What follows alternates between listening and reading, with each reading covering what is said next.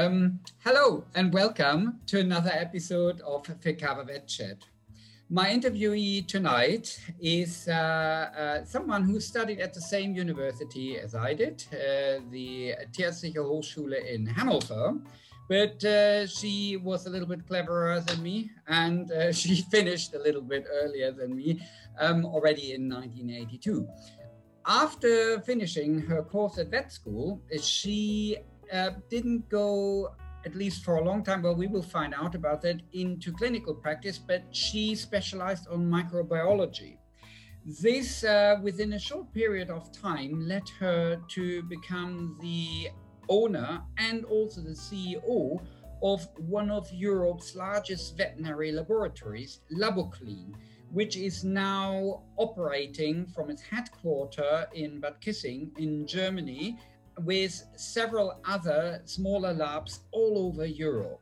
So Laboclean is a household name for most of our colleagues all over Europe, but there is more behind it, and especially more behind the person I'm talking about, Dr. Elisabeth Müller. Good evening at Fikava Vet Chat, Elisabeth Müller. Hi. Hi, good evening, everybody. Good to be here. And of course, I really like to talk and I like to chat with Wolfgang because we know each other for quite a long time. And we really met each other through Fikava, which is true, isn't it? Yes, yeah, that's true. Although I just thought today, it's a little while ago that we met the last time. Was it at BSAVA Congress in Birmingham? At least there we met. I remember that we met there with who's a colleague who does the pet vet conference. That is Thomas Steidl. Thomas Steidl, exactly. My memory is that the very last time we met was in Toronto, World Small Animal Congress. Right. Yeah, could be. That's right. Already so long ago, 2019. Beautiful meeting, really great program. Yeah, but where has the time gone? Blimey. So Elisabeth, we both studied in Hanover. Do you also originate from the north of Germany, or how did that come about with Hanover? Why not? Because now Laboclean is in Bad Kissing, which is in Bavaria, the northern part of Bavaria. So most of the people who work here have studied in Munich. So how did that come about with you in Hanover? Oh, okay. So originally I'm from Bremen, which is further north, and that's sea climate actually from Germany. And then I decided actually I wanted to study biology, and I realized that I would be an out of work biologist because so many jobs were not around for biologists at times. And I had this vision of me being a taxi driver with no good idea of directions and where to go to. I thought, no, you've got to find an alternative. And the alternative should be something that was related to science because I really loved science. And then I kind of peeked into veterinary business and worked in a small animal practice. Loved that. I had this awful moment where I had to write down the Chihuahua breed and I made up something awful. But otherwise, I really loved being in the practice. I loved working with animals. I loved working with people. That was a connection that was perfect for me. And the science part behind it, I really liked. I liked the handcraft stuff that is belonging to that as well. And then I thought, okay, but you have to go to university for continuing that. So I was very clear with my mindset going into small animal practice later on. And from Bremen, first thing was that Hanover had a very good reputation, especially for small animals at that time. And I would say Berlin was at the time possibly better, and Hanover was more horses, I thought. So, I don't know. I'm not totally, I don't totally agree with you. Yeah. But anyway, then Hanover was the first one going down south, really, or going Berlin at that time. We had split western part of Germany, and Berlin University was in the eastern part, and that was very cumbersome traveling. So that I kind of kicked that out of my mind. I didn't really want to go through a different country that has mirrors below the car when you travel. So I moved to Hanover. Well, that was my first choice. I was extremely lighthearted, let's put it that way. We had this file that you had to put in what you want to study, where you want to study, first, second, third preference. So at that time, I was an interim au pair in Norway between finishing school and starting to study. Picked up the paperwork, went to the local shop because it was a small town, and I made my crosses and filled in that paper and said, okay, you want to do veterinary medicine? That's done. You want to go to Hanover? That's done. I didn't give a second choice. I didn't give anything at all. I just made that off, and I got my first choice. So it happened. And that was definitely my first movement to the south. That was moving to continental climate and moving to the south. Yeah. The far south from Bremen to Hanover. Just imagine what I went through. I was born in Kiel, so even further north from me, 250 kilometers. A Norwegian would laugh about that. So these distances, that's absolutely nothing. But that was my movement to continental climate and to the south, 120 kilometers. Yeah. And from then on, I mean, going further south to Bavaria wasn't really such a big thing, was it? No, yeah, that's true. So, but when you qualified, so you went pretty much straight away into microbiology, or did you first do any clinical work then with small animals or with large animals, or mixed practice or something like that? So I was still determined that I wanted to go into small animal practice. And I wanted to do my doctor's degree, which was pretty common at that time. And the best thing to do that was following the studies, veterinary studies, to continue, find a good place to do a doctor's degree. And that was in the microbiology at that time. So what I did at the same time was I didn't have a job at the university. It was just the subject, the possibility to do the thesis. And I financed myself. And I financed myself by going up to your birthplace, more or less, and taking blood samples from cattle. Oh, the farmers really love that, seeing a small, not that tall lady coming in and taking blood samples from a tail vein. Yes. Yeah. I had lots and lots of visitors while I did that. Yeah. And then I went to small animal practice to do surgery and practice once a week. So I was like, the week has 7 days, and the thesis was 6 days, and the small animal practice was 1 day.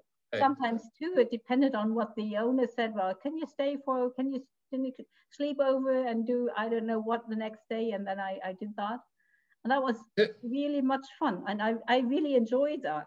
And actually was, thinking about a career wasn't really planned that well.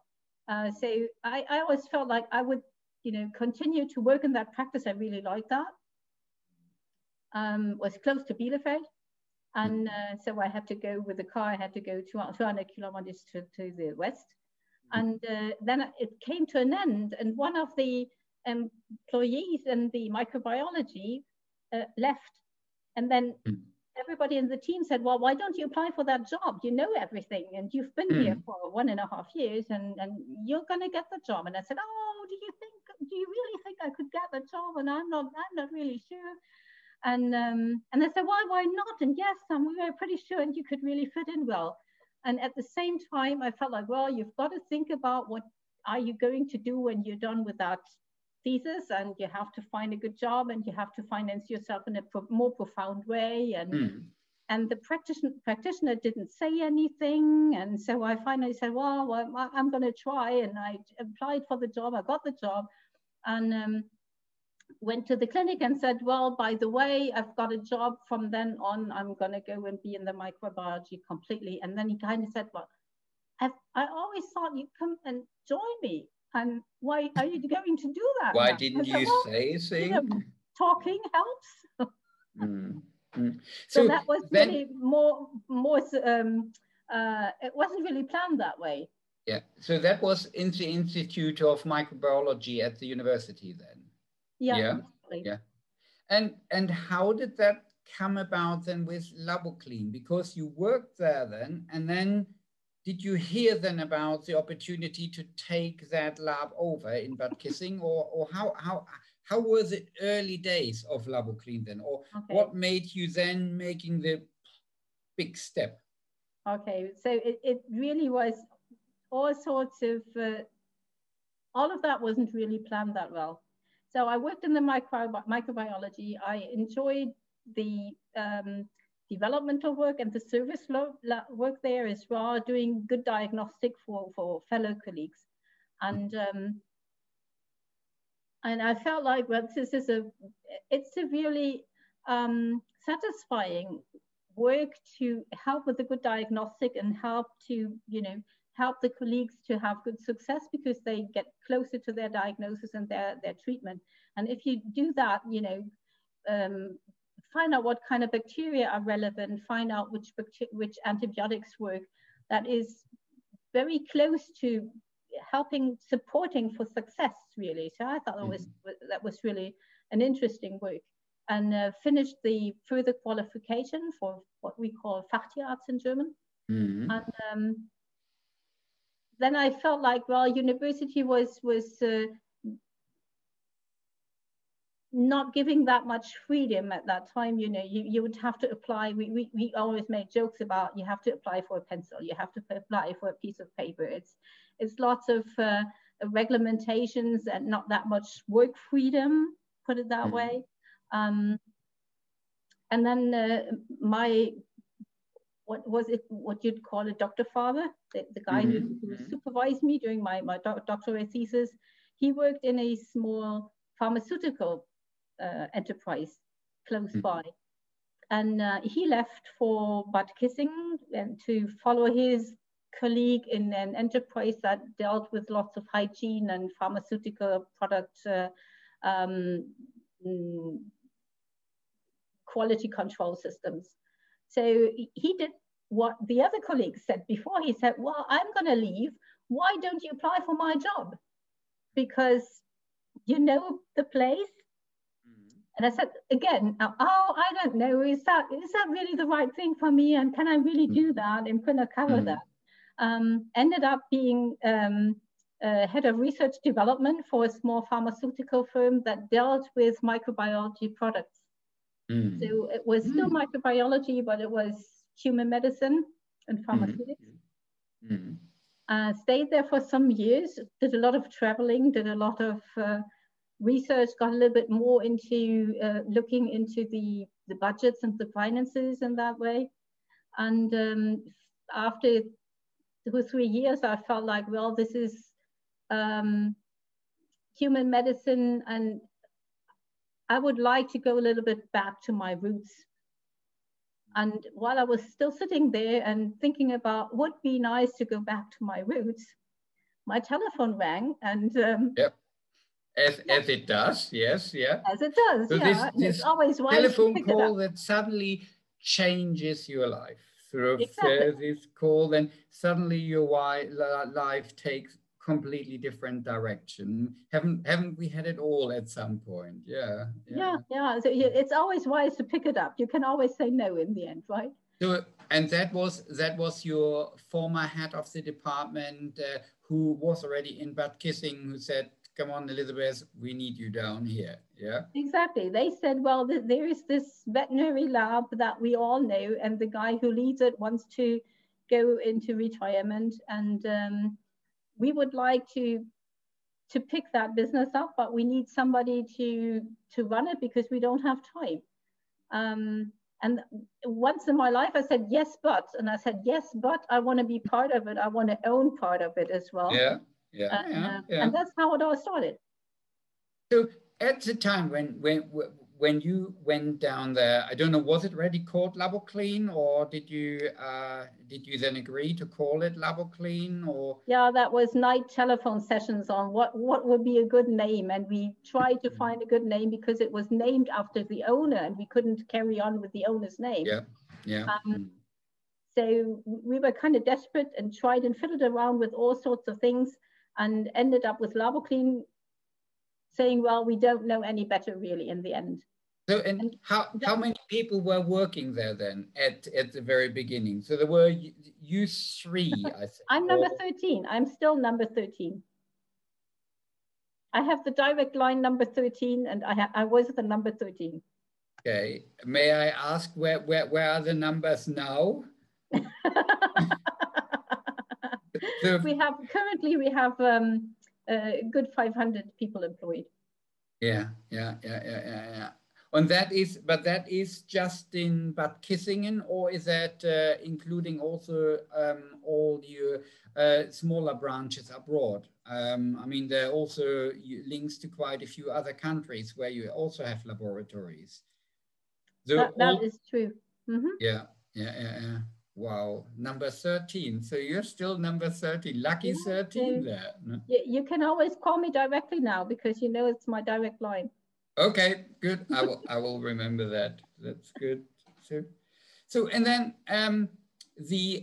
initially there were then 3 partners who owned Laboclean, but then the other 2 stepped back, or are they still sort of are you still part owner, or are you, how does it work? Because I mean, most of these large organizations, they are now owned by, I don't know, if venture capitalist companies or something like that. But Laboclean is pretty much still privately owned, isn't it? It's 100% privately owned, and it's 100% in my hands. All right. Okay. Good. So that's an easy answer. Yeah, definitely. So when did that go completely into your hands? Was that already 89, or was it then later? No, that's 24 years ago. That was after several years. When we started, I was the active part in leading the business, and the other 2 were the ones with business experience, supporting in the back, and definitely being the insurance for the bank, because I walked up to the bank and said I would like to open an account, because I have to pay for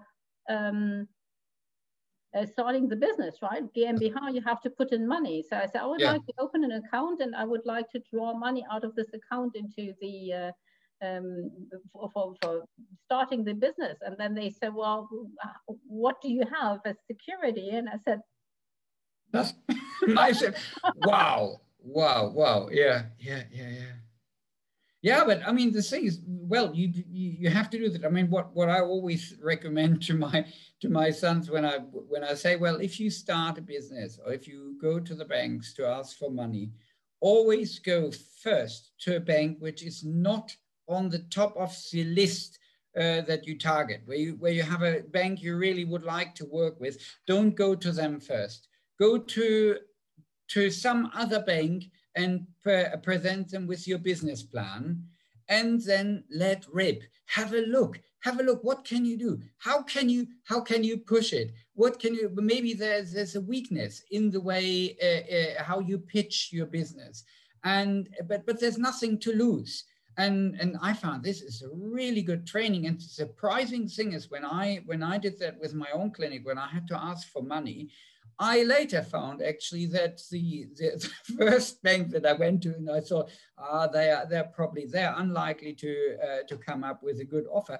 They turned out the second best offer that I got, partially because I went in with an attitude that I said, okay, there's nothing to lose, and it makes it sort of easy, because it can be pretty scary, especially if your business plan is, okay, my security is me and it's what's up in there, and I mean, that's a brave thing to do.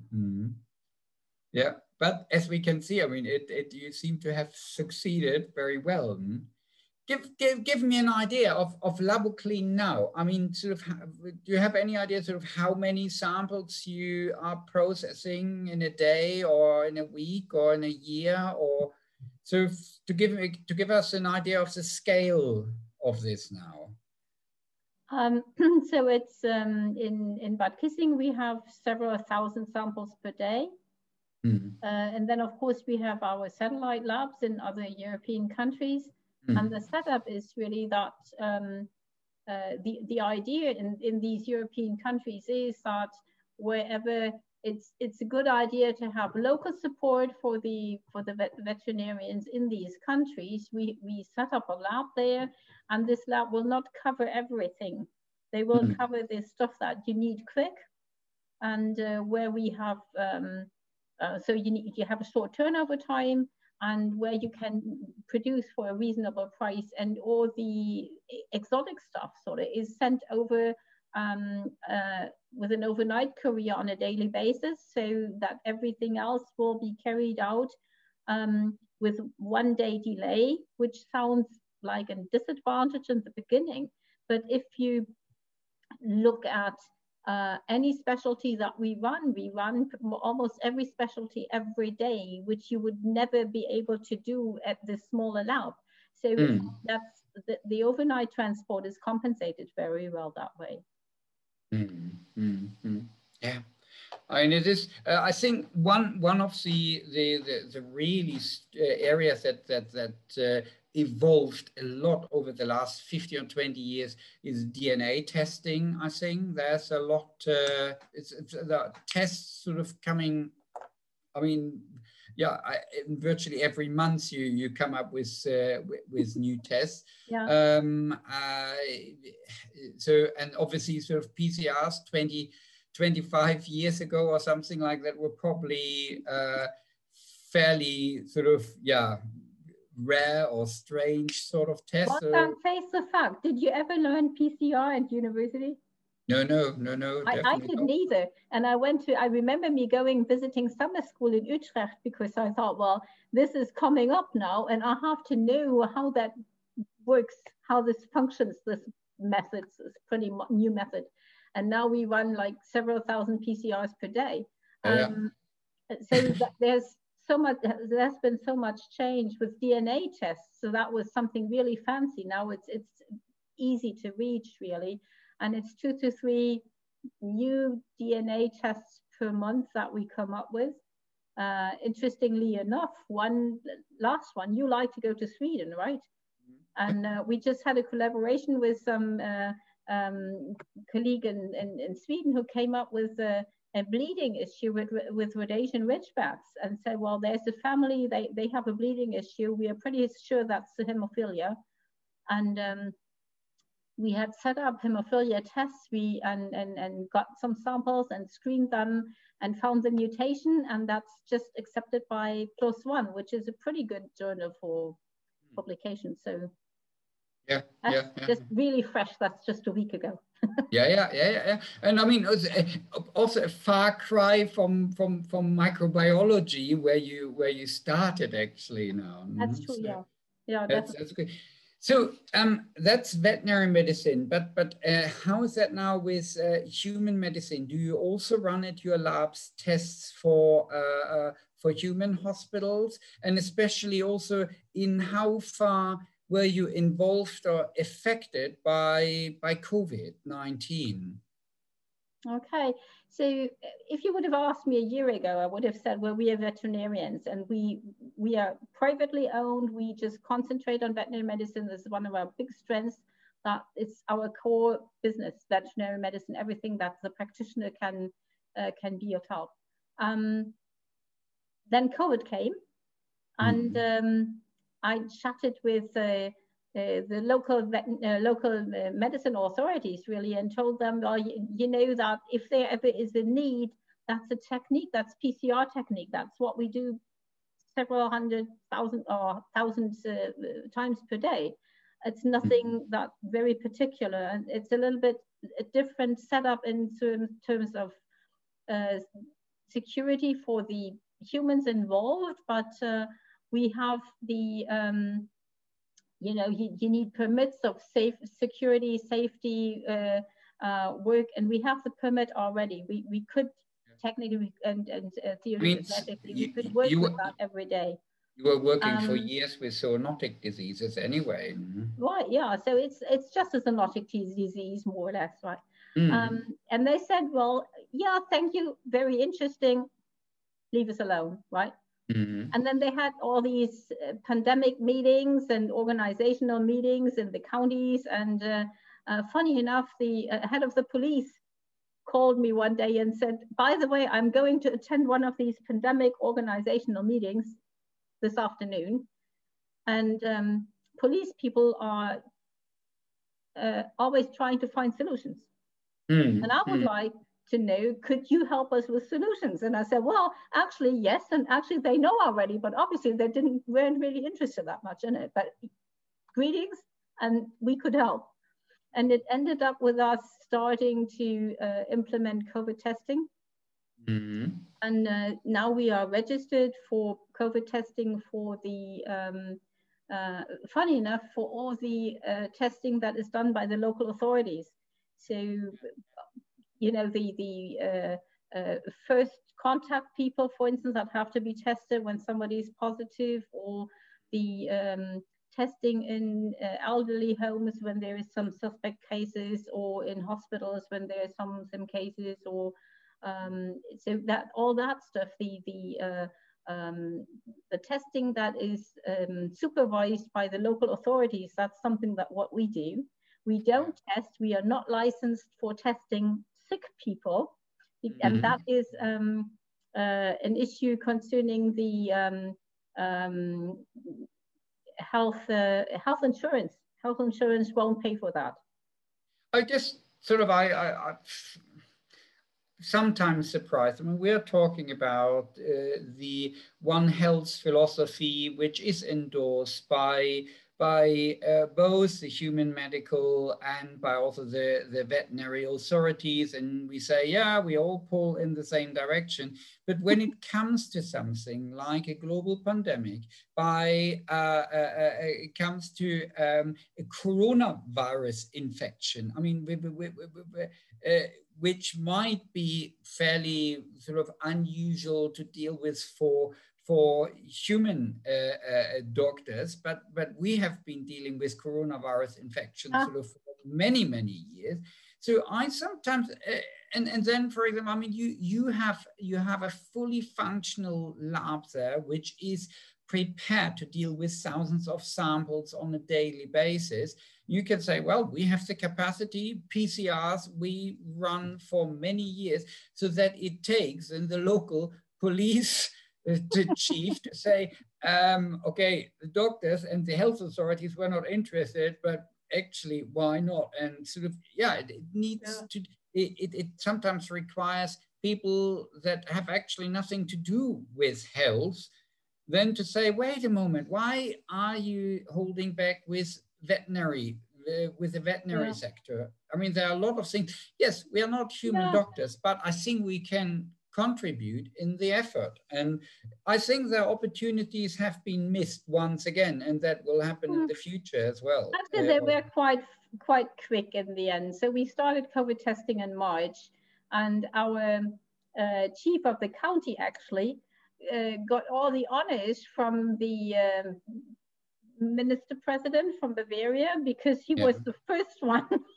setting up a very efficient system. So it all turned out nice in the end. But and it's still the way that we have our Red Cross cars driving by and the fire squad driving by with sets of samples, and we pride ourselves of never taking more than a day to run the tests. So we have a pretty good turnover time. And it's an interesting sort of business. I mean, once it's been from the beginning on, it's been very close to humans. You know, when somebody calls you and says, could you have a look, and maybe it's can you give the result quicker because there is somebody who is going to the operation theater. We need to know what kind of precautions we have to take, or there's somebody in an elderly home dying, we need to know what kind of precautions do we have to take with the daughter sitting beside the bed, something like that. And it's very touching, really. And then you feel like this is what is medicine all about, isn't it? It's about veterinary medicine, and it's the same without human medicine, that you try to help as good as you can. And that's yeah. And at the same time, of course, it was quite interesting to see how quick can you organize that. It's when there is one test type of sample coming in 1,000 to 2,000 times per day, and you want to run them as quick as possible, and material gets scarce. We've been, all of us being, I think, practices as well, we've been in the situation where there was no swab available, where there was no tube available, where we had shortages with all sorts of stuff, right? Yeah, completely but different. But these are the moments where it takes sort of this can-do attitude. I mean, that you clearly, I mean, sort of have. I mean, it is. I mean, it's also. I mean, as some of our listeners know, Laboclean is also sponsoring our FECAVA veterinary travel scholarship, which allows veterinarians from one country in Europe to travel to another country in Europe to meet up with colleagues. And okay, probably a bit difficult at the moment, but yeah, it right is now that's sort of, difficult. Once COVID is out of the way, so this will again sort of be picked up again. And I mean, I had the sort of, when starting this scholarship, I had the great fortune in bumping into you and speaking to you, and you are one of these people who said, okay, how does it work? Let's do it. So, yeah, that's true. See, during my studies, my vet studies, I felt like, okay, I'm stuck in Hanover, to put it that way. I really like that. I like my university in Hanover, that was no sure. But I felt like I want to see what veterinary life is like in different places. So all the seeing practice times I spent in either Britain or in the States, and I saw so different attitude and different work life. And I felt that was so interesting. And actually, I learned a lot more in these practices than I would have been able to learn at the same time during the studies in Germany, because studying was set up in these countries different. So they expected me to be more proficient in working. Yeah. So I ended up being more proficient in working. I always thought that it's so good to see different ways, different countries, different expectations. Definitely. Yeah. It also, I felt when working in a different language from sort of my sort of native German, I possibly had to engage more with the subject I was talking about. It was because sometimes you had to read, you had to concentrate more when you were reading or saying something, you had to engage a little bit more, and that made a difference. Sort of both, I mean, in my case in English or also in Norwegian, for example, I've really had then to understand what I was reading, not only the language, but also the subject. And that's, yes, it's training, but it is, it makes a difference. And as you said, sort of expectations are often so much different, and attitudes, and also the caseload is obviously different. So absolutely, yeah. And I've kind of pulled that into my life now. See, Bad Kissing is a small town with 22,000 inhabitants. Yeah. And we have people employed from so many different countries, and we have students coming from different countries, and we send our apprentices. We have apprentices in different jobs, so lab job, office job, IT job, and we send them to different, with the Erasmus program, we send them to different countries coming back, and they enjoy just being somewhere else for some weeks and finding out what do their profession look like in a different country, in a different setting. Yeah. And that's always enrichment, I think, for both sides. And yet, I mean, also I find it so nice. I mean, let's talk a little bit about the Elizabeth away from Labo Clean and your work there. I mean, sort of you talking about people who come from different backgrounds to work at Labo Clean. I saw that you are, for example, also one of the initiators of the New Citizens Round Table in Bad Kissingen. So if people move to Bad Kissingen, then to say, okay, I've been a newcomer, I come from a different part of Germany. So if you want to meet new people, want to make new friends, sort of then there is this sort of round table for newcomers. So I thought you're organizing something like this. I also saw you're politically active. I saw this is Democratic Citizens of Kissingen. Is it a sort of free voter party or okay? So where do you find the time for all this? How do you do it? It's always time left, isn't it? I work with the veterinary chamber, and I'm engaged there with the further education scheme program there to evaluate that. That's fun being in the veterinary chamber of Bavaria and being I'm the vice president of the local veterinary chamber. Okay. With that Landestierärztekammer Bayern. Landestierärztekammer Bayern. Yeah. I'm a delegate there. And then we have these smaller, we break down to smaller groups. So the local group, that's Unterfranken. And so I'm within the board of the Unterfranken veterinarians. And that's why they have their educational service now online during the COVID time, because I said, well, we've set up so many online service for educational schemes from Labo Clean, and why not give this group the chance to, have the podium, the online podium for some further education. And we had great meetings this year. How would you say sort of has COVID affected you personally? Because I mean, I have to say, I have the great advantage at the moment in Bavaria. After 9 o'clock is a lockdown, so I was. I hate that one. I don't like that one. Everything else, there's some goods and with COVID, yes, but I hate the 9 o'clock thing. I have to confess that because I'm a late worker, and I like the advantage for me you want to know was the advantages, okay? Yeah, the advantage for me was that I knew, okay, tonight Elizabeth might be at home, so because she can't go out. Because I mean, everybody who will listen to this sees you are a real people person. If you unite people, you connect people, you like to interact with people. We might meet once a year or maybe once every 6 months somewhere. As I said last time, Toronto or wherever we will meet again. But it's always so easy to talk to you. And I mean, if it's something like COVID, I have to say personally, I like these online meetings, but I'm missing also the physical contact with people, sort of meeting people over a nice meal in a restaurant or I don't know.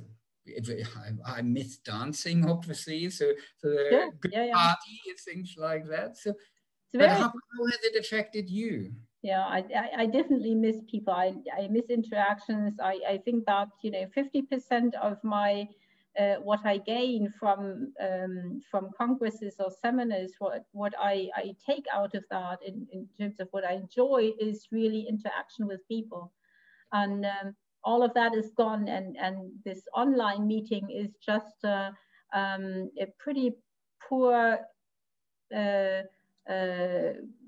replacement of what we used to have. And I think that's pretty similar for most of our colleagues, that we feel we want to interact one by one. We want to stand in small groups. We enjoy somebody else coming by that we didn't know, find out who that is, interconnect in a different way. So all of that is missing.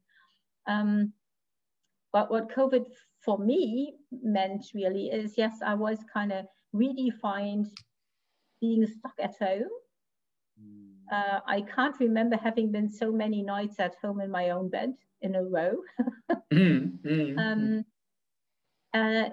besides that, it was a really, really big challenge. You know, we've been going on and developing things and changing things, making the lab bigger, maybe more effective, trying to erase all our little mistakes or whatever is not going fine in order to, you know, keep up the standard or getting that better.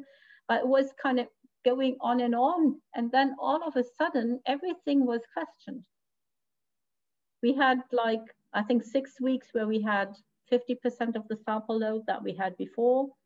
We had to reorganize in terms of not getting infection, you know, reducing the risk of infection spreading through the lab. So we did a lot of very, very detailed work on that. We started with a lot more home office than we had. We've got all sorts of prizes for having different types of work careers within the lab, with, you know, part-time and all sorts of versions. But we did introduce lots more of home office places, changed a lot there. And then we started changing or finding new ways of interaction, because all of us, we like to interact with our colleagues. So we started with a web series, The Interesting Case, which we still run, which we will probably run for a longer time, because we really like that. It's just half an hour, an interesting case for free. Whoever wants to come in can come in. Started that in German, then we started that in English. Then we thought about the technicians, the work team, and started it's really a funny and very casual way for technicians with our youngsters and veterinarians to talk about different subjects, like how to centrifuge best, how to avoid hemolysis, how to identify cells in a microscope. And so we started all sorts of new features, really. Started in what I think is a really nice newsletter that is just combining links of scientific papers or of papers that are concerned with diseases,